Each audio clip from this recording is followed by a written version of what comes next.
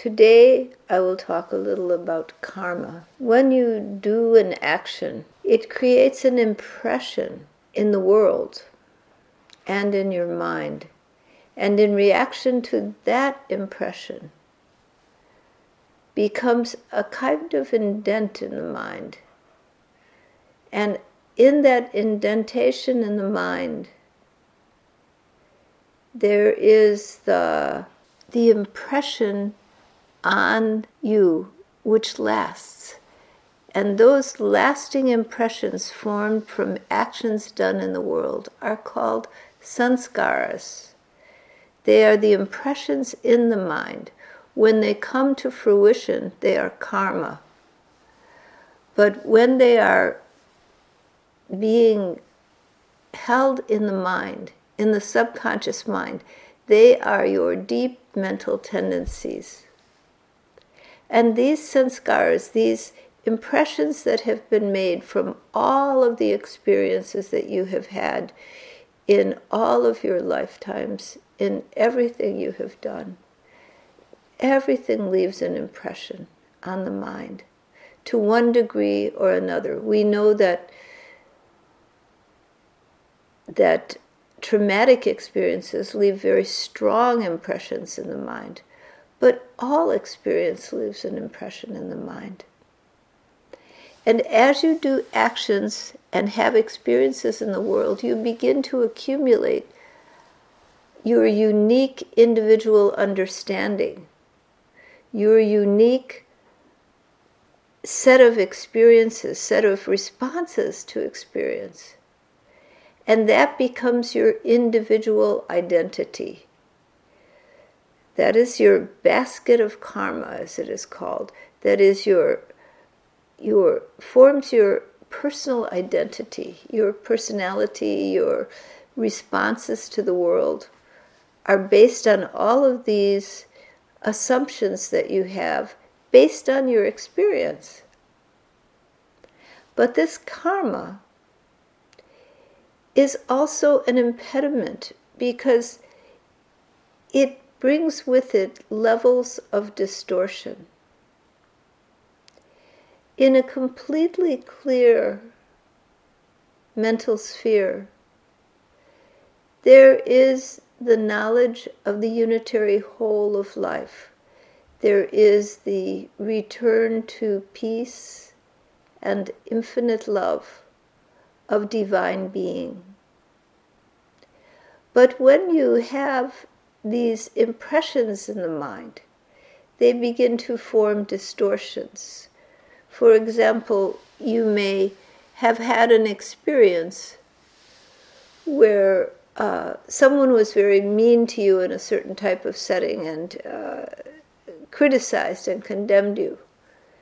And so in the future, you find that you want to avoid that particular kind of setting. You want to avoid situations like that. You may not even remember the experience you had in the past, but you find that you just have a natural inclination to avoid anything to do with that type of experience, whether the situation, the place. You feel as if you contract and you don't feel good about yourself. And so you want to avoid it. And you find you have a natural avoidance. And naturally there is a great deal of reaction to parental figures and the impressions that you have from childhood. But those impressions go even deeper. Because all of the impressions in your mind that form your unique individuality are not simply from this life. They're from multiple lives, many different types of experiences. And then when you come into this life, you tend to have experiences which repeat the circumstances. You are drawn into situations which repeat the situations which will draw a similar understanding to what you have had in the past. And that way, these deep karmic patterns become reinforced in the mind. They become strong grooves in the mind and then in the brain, because the repetitive patterns are repeated and repeated. They form pathways in the brain. The mind is not limited to the brain. Even when the body dies, the mind continues to exist. And this basket of karma, this unique flower in the garden of creation that you are, continues to exist, continues to find expression, and seek again a physical form to express in. So the people in your life who are your teachers, your parental figures, other teachers in your life, they help you to form who you are. Your culture helps to form your sanskaras. The natural environment you live in. If you grew in the tropics or in Alaska, you would have very different understanding of the natural environment. You would react differently.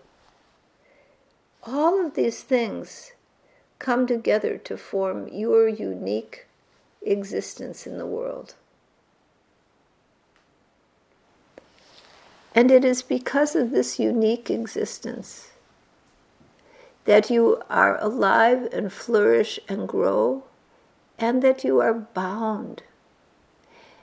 And that understanding of your deeper nature, the subtle layers of your being, becomes difficult due to these coverings of sanskara, these distortions of mind, these impressions from the past, which have indented your mind in different ways.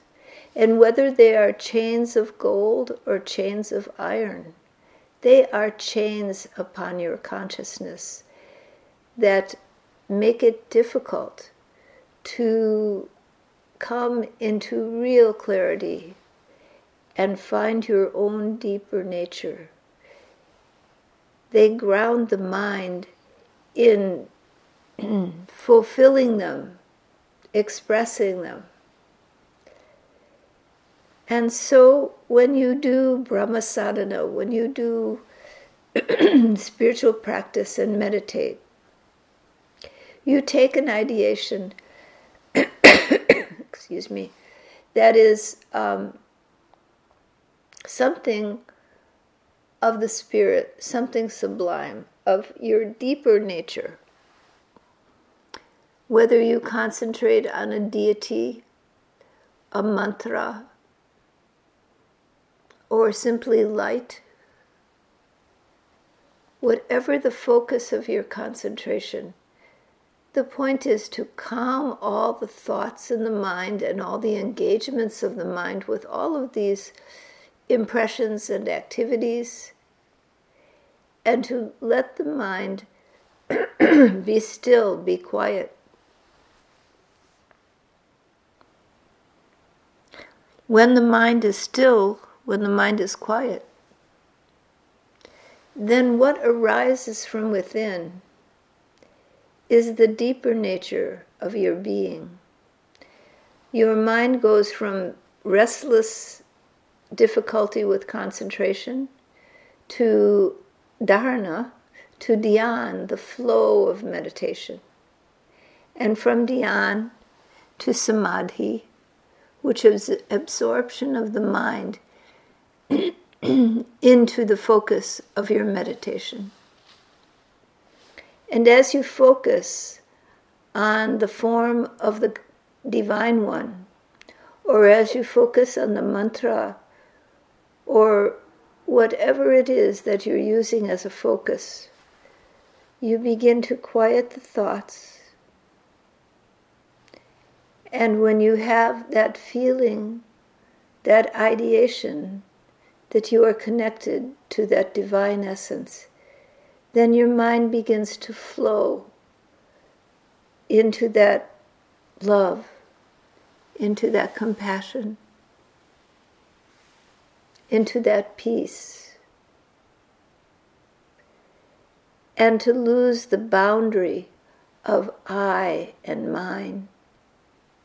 You begin to feel that there is a love which is undying and eternal, which moves you beyond the isolation of your individuality into the wholeness of being, where love divine and the grace of the infinite brings you to the shores of eternity. There you find that the separation of self and other begins to fade. There is one love, one truth, one self, one eternal beingness, one infinite awareness.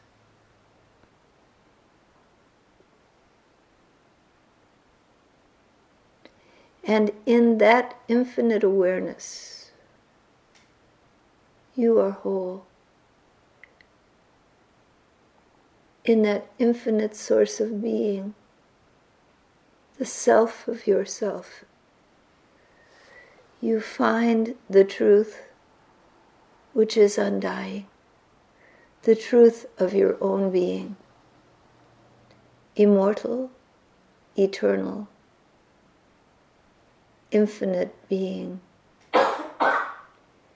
beyond dualities, beyond separation, the very cause of suffering, for which the restlessness in the mind always is working to find solutions, to solve problems. But on the karmic level, it can't be solved. It's solved in the depths of the heart. It's solved in the stillness of being.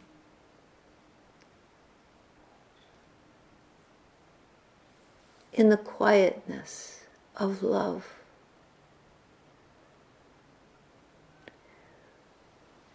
Where the separation that is the basic source of pain dissolves. There you are whole. There the unstruck music is played. In the halls of eternity,